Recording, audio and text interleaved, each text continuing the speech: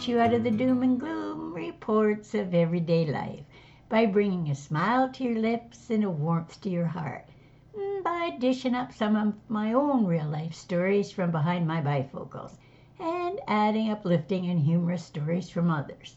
This week's episode begins with Clara telling us about her motorcycle experience. We'll follow up with a lesson in dusting, just in case you don't know how to dust. Clara's going to give you your horoscope for May from her cosmic clairvoyance. And we'll finish off with a story about a dark, stormy night in Transylvania.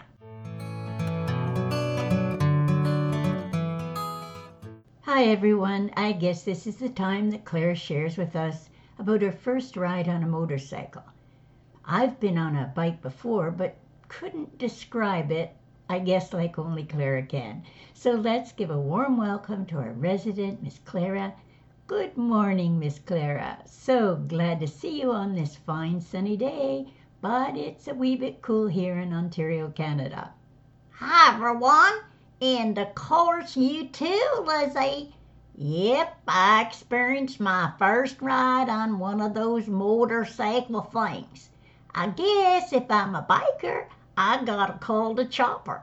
Now that I think of it, and that's what I call my fly-out teeth, choppers. Clara, you do have a way with words. You are talking about false teeth, but such a novel way to describe them, I guess. Whoops, sorry I interrupted. Go on. No problem, Lizzie. Best explain my crazy language so we're all on the same page, eh? Well, now I want everyone to know that I become a biker mama. Just in case you see me waving to you on the streets on the back of a bike with a hunk sitting in front of me. I'll be the one waving, trying to create lots of attention to prove that an old gal like me still has the chutzpah to have fun and inspiration to the young folk, don't you think? Have you ever just wanted to let it all go, kick up your heels, and the devil may care? Well, friends, that's exactly what this old gal did. Good for you, Clara. I'm getting a visual picture of just what you would look like. For all you who know me, you know that I'm the quiet, gentle part of the Kravitz clan. Always sitting back and letting everyone else make decisions for me.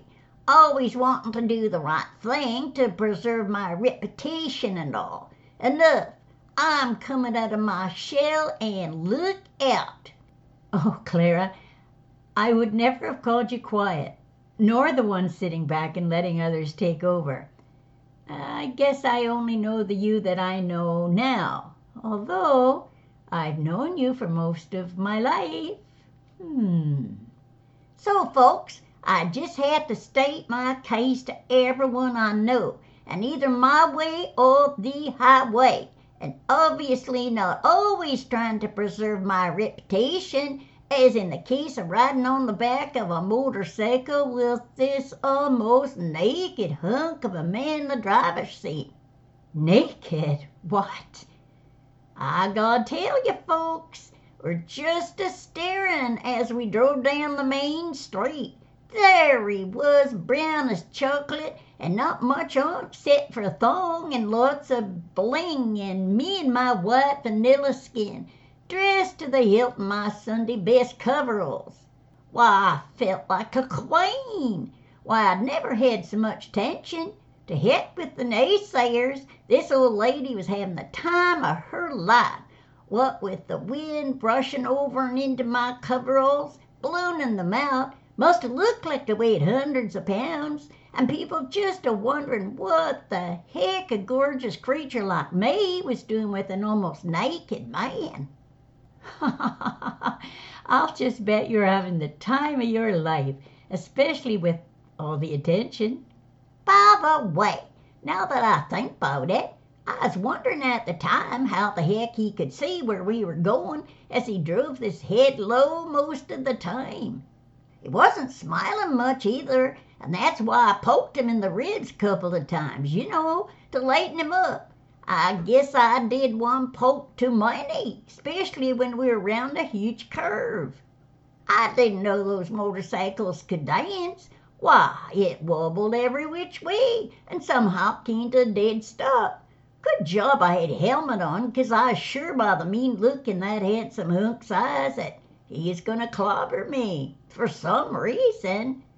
Well, Clara, I think you're supposed to sit still on the back and lean into him when he's rounding a curve, or anything like that. I do know you shouldn't have been poking him. I'll just bet you were right with the look he gave you when you finally came to a stop. Holy cow! Instead, I looked at him with my sheepishly cool, girlish eyes. He'd always worked my claim, and I knew right away I had him. He never said an unkind word to me. Got that bike started and headed back to where he'd picked me up. Don't know why I decided to speed so fast, 'cause it made the wind gush back with such force it almost took my choppers with it.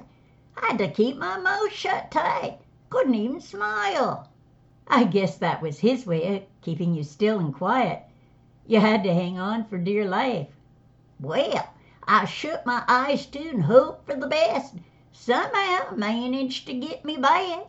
I was hardly off the bike before he revved it up and away he was again. I know it can't be true, but I wonder if maybe he's glad to get rid of me. Can't figure out why, though. Well, perhaps he had somewhere else to go, but I'm guessing he was just glad he got you back and his life was still intact. Well, Lizzie, that ride sure did give me ideas about getting one of those motorcycle things. I wonder why they all call them choppers. Maybe because they chew up the road, or maybe it's the wind slamming into your face causing your choppers to fly out. In any case, folks, this old farm gal had a great time, and will look for that hunk again. I'll just bet he's waiting out there for me somewhere. Well, enough for today, folks. See you later. Bye.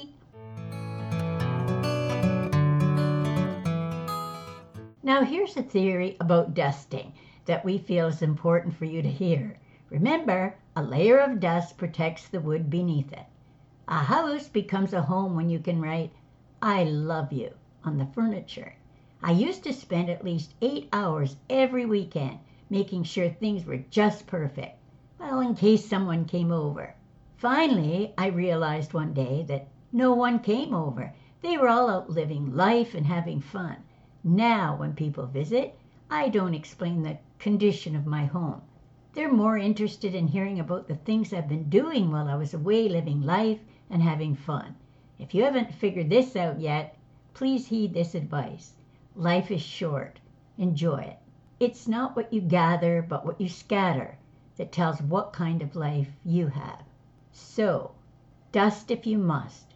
But wouldn't it be better to paint a picture or write a letter, bake cookies or a cake, lick the spoon, or plant a seed?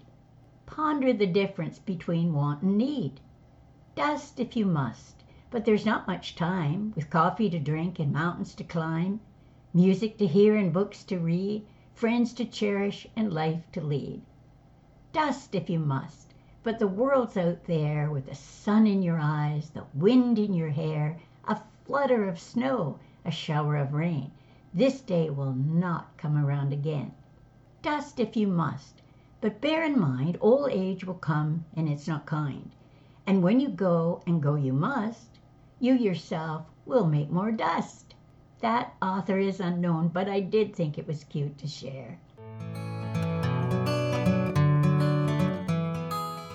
I know we're already into May, but Clara and I forgot to include May's predictions in our last podcast. So here we are from Clara's Cosmic Clairvoyance.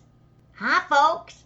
Since the winter here is over and we're all looking for some warm, balmy weather, I thought I'd read your future for the upcoming summer. I studied long and hard on this one. I just knew I'd have visitors here check in to get a little bit of their future talk. I can tell your future. Well, at least a good guess for the day. I'd read the tea leaves, but just don't drink that stuff. Love that good old cup of hard-boiled coffee. Guaranteed to get you bouncing off the walls and get all your senses working. I tried those tarot cards, but I fell in love with the king. I didn't sit kindly with the queen. I was always accused of stargazing, so here I am, folks.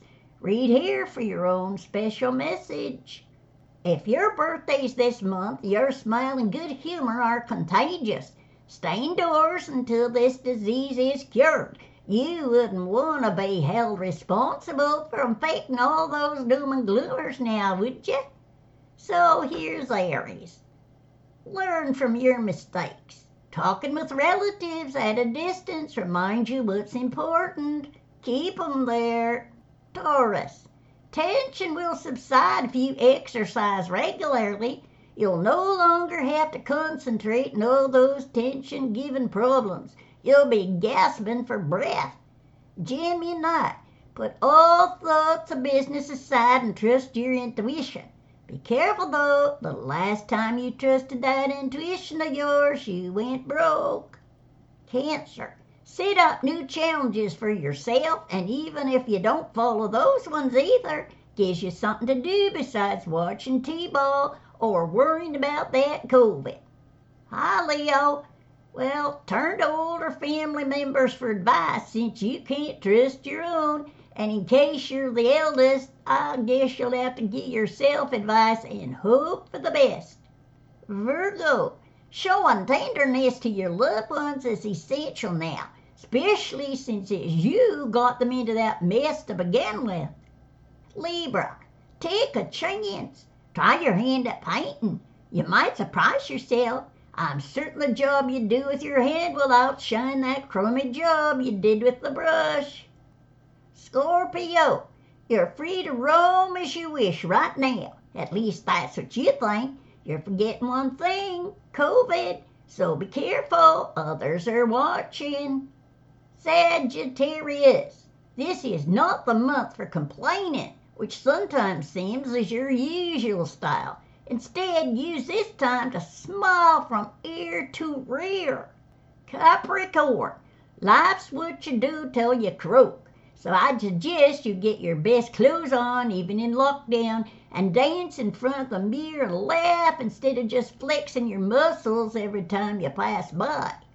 Aquarius, you're looking to relieve the boredom, I know, but chewing on your nails and chewing other people out just doesn't cut it.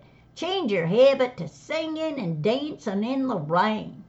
Pisces, it doesn't matter now if you wear your socks with holes in them. Being stuck in the house is sometimes suffocating, so I understand that's how you get air. Now here's what could happen on a dark, stormy night in Transylvania. Bob Hill and his new wife Betty were vacationing in Europe, as it happens near Transylvania. They were driving in a rental car along a rather deserted highway. It was late and raining very hard. Bob could barely see the road in front of the car. Suddenly, the car skids out of control.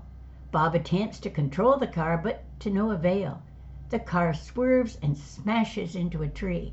Moments later, Bob shakes his head to clear the fog. Dazed, he looks over at the passenger seat and sees his wife unconscious, with her head bleeding. Despite the rain and unfamiliar countryside, Bob knows he has to get her medical assistance. Bob carefully picks his wife up and begins trudging down the road. After a short while, he sees a light. He heads towards the light, which is coming from a large old house. He approaches the door and knocks. A minute passes. A small hunched man opens the door. Bob immediately blurts, "Hello, my name is Bob Hill, and this is my wife Betty. We've been in a terrible accident, and my wife has been seriously hurt. Can I please use your phone?" "I'm sorry," replied the hunchback, "but we don't have a phone. My master's a doctor. Come in, and I'll get him." Bob brings his wife in. An older man comes down the stairs. "I'm afraid my assistants may have misled you. I am not a medical doctor. I'm a scientist. However, it is many miles to the nearest clinic, and I have a basic medical training. I'll see what I can do. Igor, bring them down to the laboratory." With that, Igor picks up Betty and carries her downstairs, with Bob following closely. Igor places Betty on a table in the lab. Bob collapses from exhaustion and his own injuries. So Igor places Bob on an adjoining table. After a brief examination, Igor's master looks worried. Things are serious, Igor. Prepare a transfusion. Igor and his master work feverishly, but to no avail. Bob and Betty Hill are no more. The Hills' deaths upset Igor's master greatly.